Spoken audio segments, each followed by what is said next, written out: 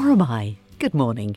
I'm Judith Lay and this is Praise, the programme that connects faith and daily life. Manx Radio. Later this week, all kinds of things are happening around the island to help us understand and act to protect our environment.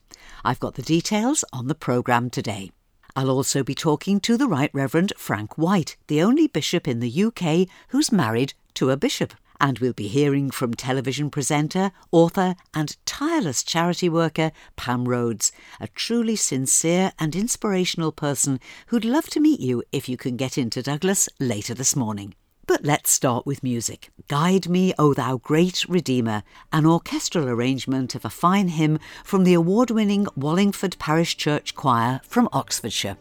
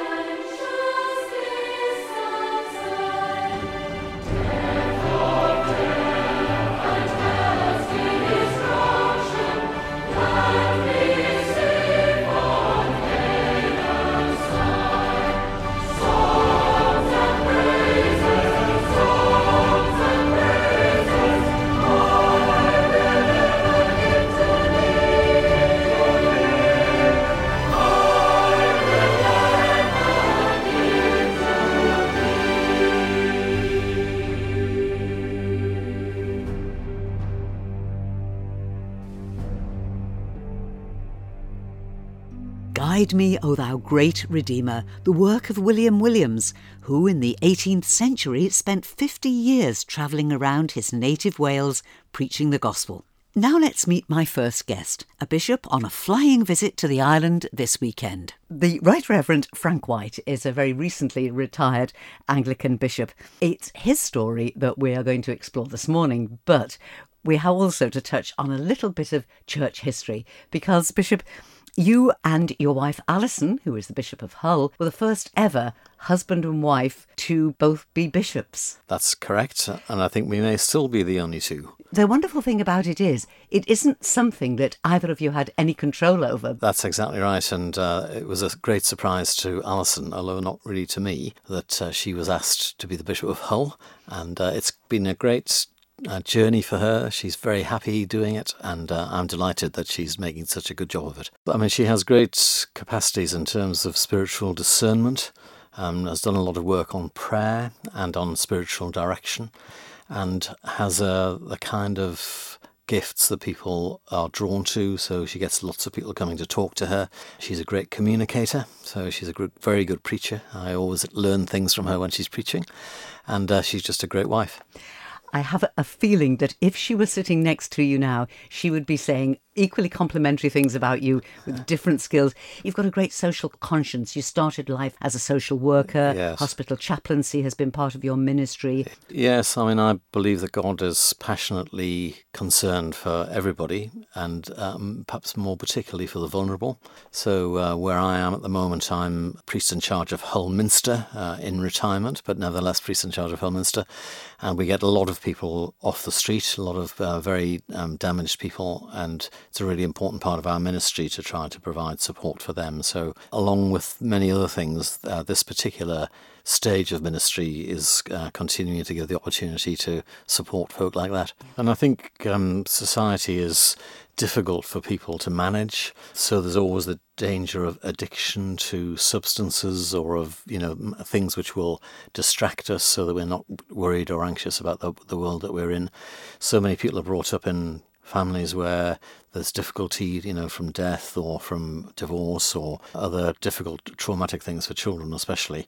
So it's not surprising to me that we've got lots of folks who are in trouble, but it's a great sadness when you see so many lives which are derelict, really.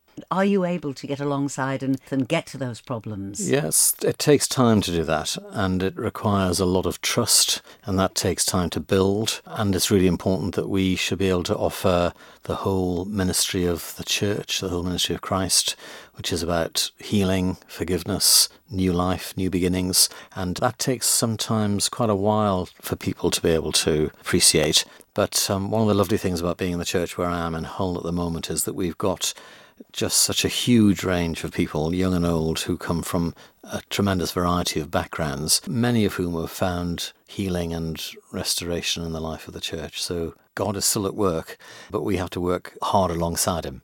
It has been said that you've got some very clear ideas on why people are not so committed to attending Anglican churches. Well, I think people find the formal style of some of the Anglican Church quite difficult to cope with. Although I think if people persist, because the way the Anglican Church works is that the liturgy, the prayers, the worship structure really encompasses the whole story of the faith. So from creation to redemption to the final judgment. And I think if people can persist, I think it's wonderfully enriching. But I think some people, particularly in the present day, are looking for more immediate experience, and that's not always available to everybody in every church. But we're called to live deeply, fully, wholeheartedly in terms of faith. And the key thing to me is that if people are worshipping and living faithfully, that's the most important thing of all. We've got a wide range of ministry available. So we have very contemporary worship, and we have very formal worship with a robed choir, and we have lots of informal events during the week, as well as regular communion services and so on. So we're very fortunate from that point of view.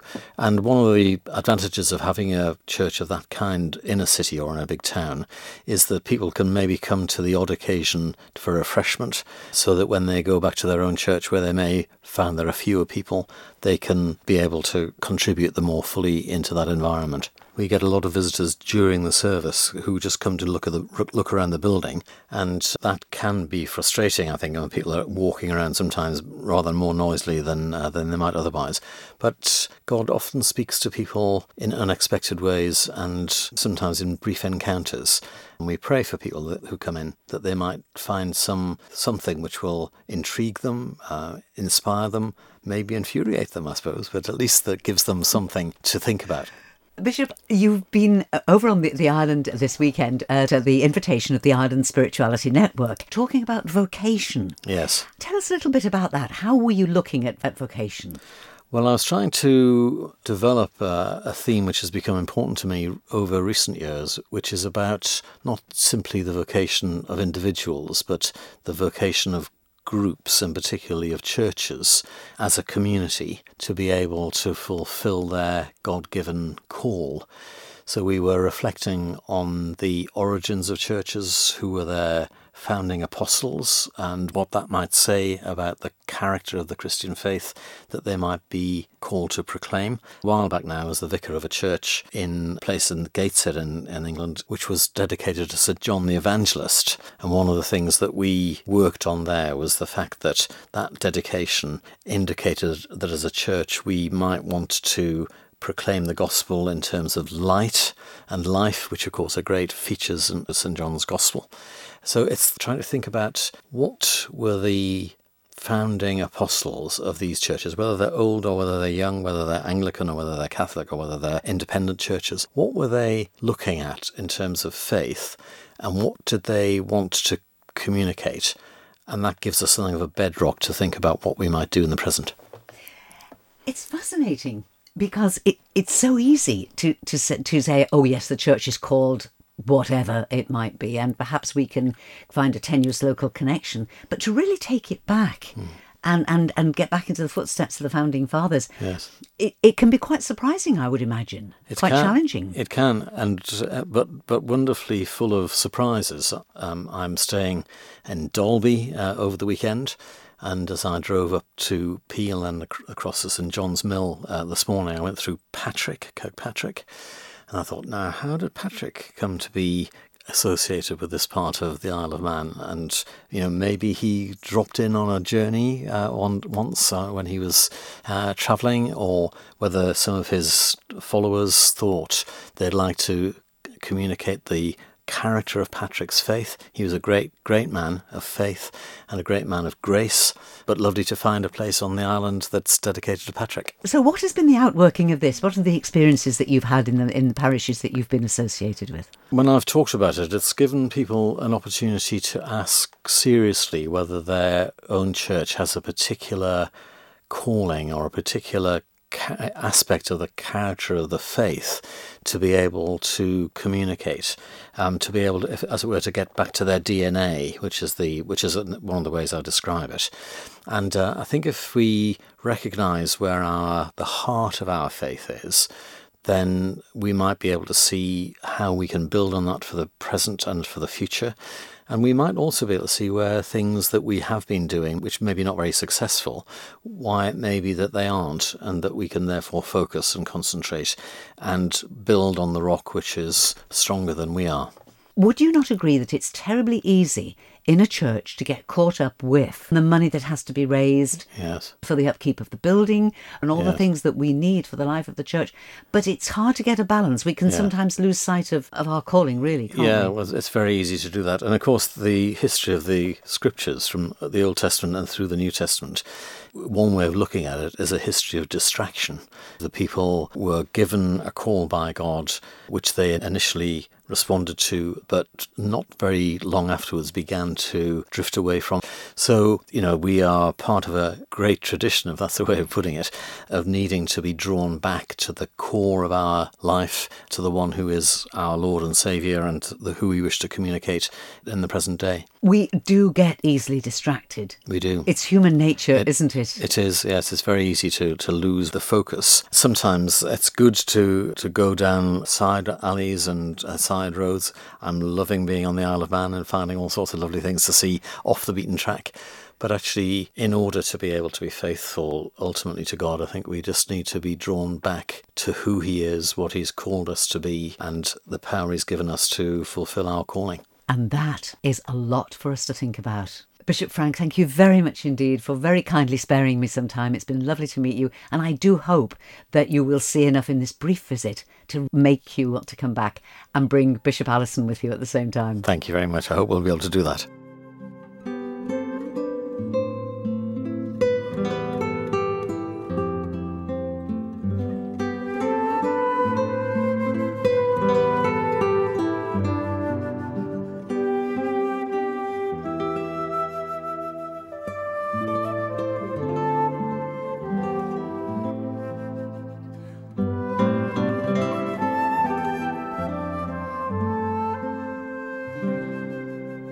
Next Friday is the start of a climate change week of action that's going to involve everything from watching films, planting trees, going out and actually physically joining in protest and praying. The driving force who's joining me now to tell us all about it is our Christian Aid representative, Louise Whiteleg. This is something big, isn't it? It is. There's all sorts going on. The Climate Change Coalition have got together and we represent over 20 different organisations on the Isle of Man. A complete diverse range of charities, but all with one thing in common. We want to safeguard our planet. That's all we want to do. And so this week of action that's coming up, and it's a global week of action, there's other people involved. So Phil Matthews has been really, really instrumental in getting all this together. And we've got loads and loads of different activities in place. I'd recommend having a look at the Courier for a full list of what's going on. But I've cherry-picked a few to come and share with you this morning. Let's just look at the core demands of this. Going carbon neutral by 2035, an accurate climate change curriculum, the creation of a new Green Deal, free public transport, and, of course, this divestment from fossil fuels. First of all, you need us to start having conversations with our MHKs because this free public transport, you'd like that to be looked at more carefully, wouldn't you? Yes, there is a separate campaign that's called Fare Free, which is all about public transport. It's about having a service, which means we don't all individually have to rely on our cars. It's about improving the public transport network system. And it's about understanding that climate change is not going to happen on its own. It's not going to happen by one thing I do on my own. But the public transport is something we can all use, and it's also something that can help the environment. And nobody likes talking about money. But the one thing I do want to know, I want to know where my money is invested. I certainly do not want to be supporting anything accidentally, which is what we're talking about, isn't it? We trust our money to our institutions and then assume that the institutions are spending them in an ethical way. And it's not just divesting from fossil fuels. Divesting means basically moving away from fossil fuels. It's other ethical investments as well. So this week of action is also an opportunity. Go a little bit deeper. Have a think about your pension pot maybe, your savings maybe, and look at who they're invested with and write to those service providers asking them again to move away from fossil fuels. It's great to say going carbon neutral by 2035. Is it achievable? It is achievable. It's absolutely achievable. It needs changes. But before we get changes, we need a bit of understanding. So, you remember Burundi has been in our hearts, in our minds, in our prayers with Christian Aid and the Isle of Man and the Isle of Man government for the last coming up 2 years now. Now, Burundi is one of the poorest countries in the world. Now, per head of population, the people in Burundi create 0.027 tonnes per year of carbon per person, okay? Figures don't mean very much, but let me tell you how much we create on the Isle of Man per person. 10.7 tonnes. So we've got a massive challenge there. We had the dirty, the smoky, the coal-fired, the fossil fuel-fired.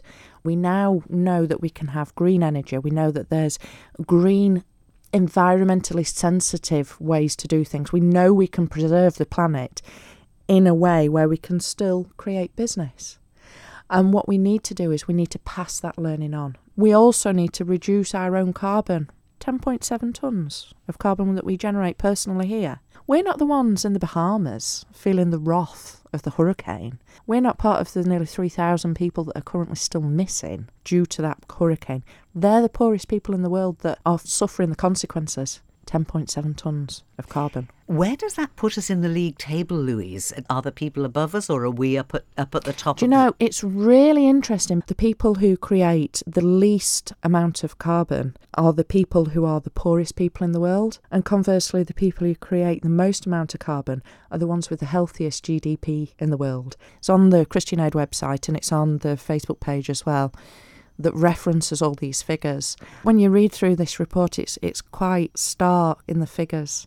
The damage we're doing but also the damage we can alleviate. I think we do need to develop a positive attitude. We need to be aware of where we've gone wrong, but at the same time, we have to stay hopeful and positive. Young people are running with this, aren't they? Because first thing is hosted by the Isle of Man Student Climate Network and Climate Change Coalition. We've got this Strike for Climate. Now, this is going to be at lunchtime on Friday the 20th. It's kind of the key start of the week of action, isn't it? Yep.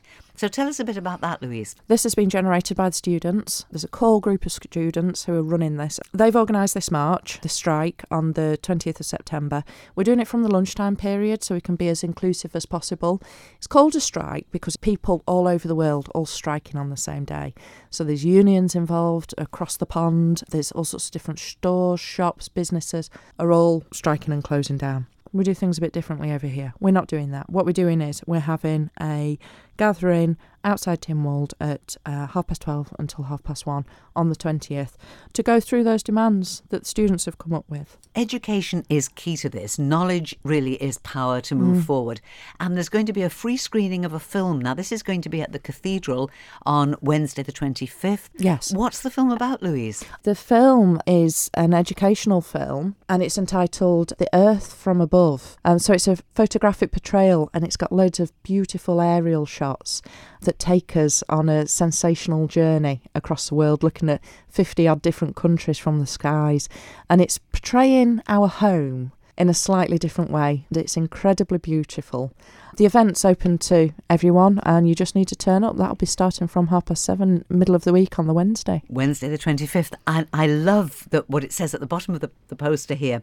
Please wear warm clothing as we're saving on fossil fuels. Indeed. That is just the little things we can do, isn't it? Now, the thing that is very close to my heart, everybody can pray. And as Christian people, we've got to bring this to God. And you have actually produced a prayer guide, haven't you? We have. We've got a prayer guide which is going through the churches. It's available on the internet as well on the Facebook site. It's for the love of the world. We've been handed this kingdom. When we join together, all of us, every week, and we say the Lord's Prayer, we're reminded about heaven on earth. That's not where we are now. We need to look at what we do. We need to pray for other people. We need to pray for our political leaders to have strength. We need to pray for our advisors. And this is a mixed bag of prayers, all about the climate, some longer than others, some on specific topics, to help us focus our minds and focus our hearts and lift up our prayers to help support the week.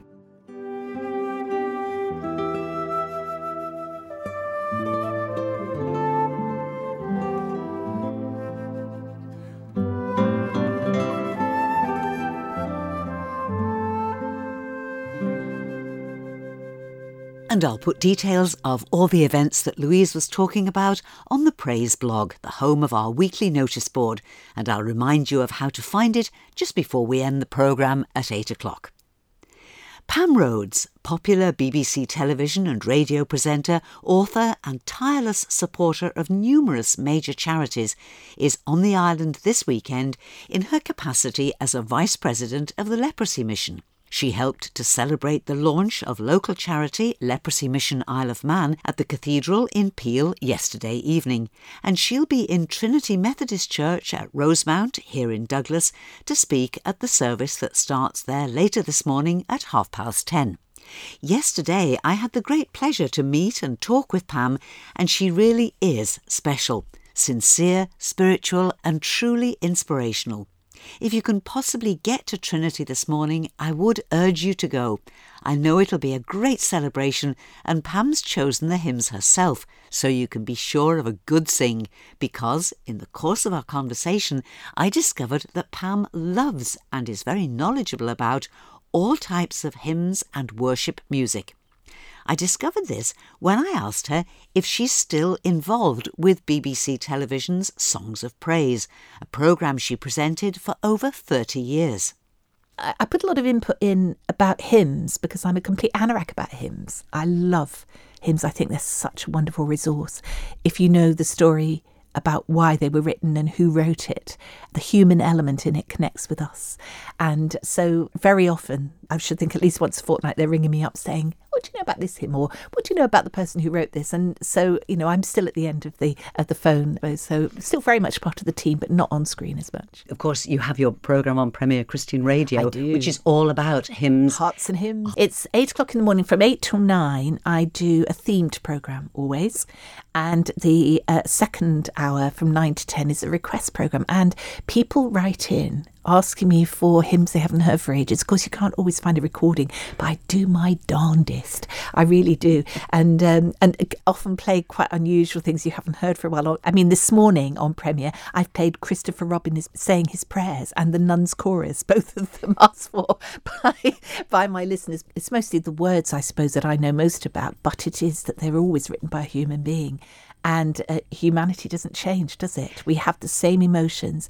The psalmist who woke up one morning thinking, I need encouragement, or I need courage, or I need forgiveness, or I need guidance, and writing words because they're wordsmiths that stand the test of time.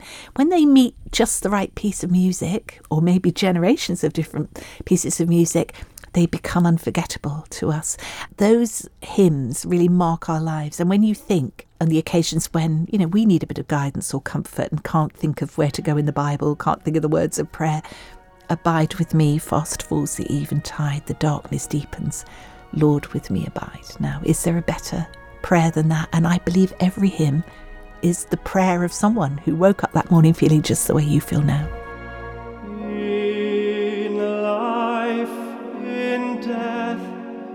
O Lord, abide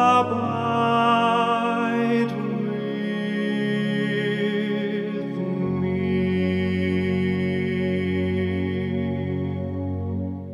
That was just a small part of a long conversation I had with Pam. We covered lots of different topics, and you can hear it in full here on Praise in the coming weeks. Thank you for listening to this week's Praise podcast. There's a new Praise podcast available every Sunday morning. You can subscribe for free at Apple Podcasts, Google Podcasts and Spotify via the Manx Radio smartphone app or at manxradio.com. And did you know that our daily Thought for the Day is now available as a podcast? At the end of each week, the 5 individual thoughts are put together in one podcast. It's called Thought for the Week, and like the Praise podcast, you can listen, download or subscribe for free via manxradio.com. The Praise blog is where you'll find our full church notice board, alongside details of everything that we've talked about on today's programme. Again, go to manxradio.com, on the homepage click on air, and on the drop-down menu follow the link for blogs. So, till we meet again, this is Judith saying thank you for your company, and I wish you and those you love every blessing in the days ahead.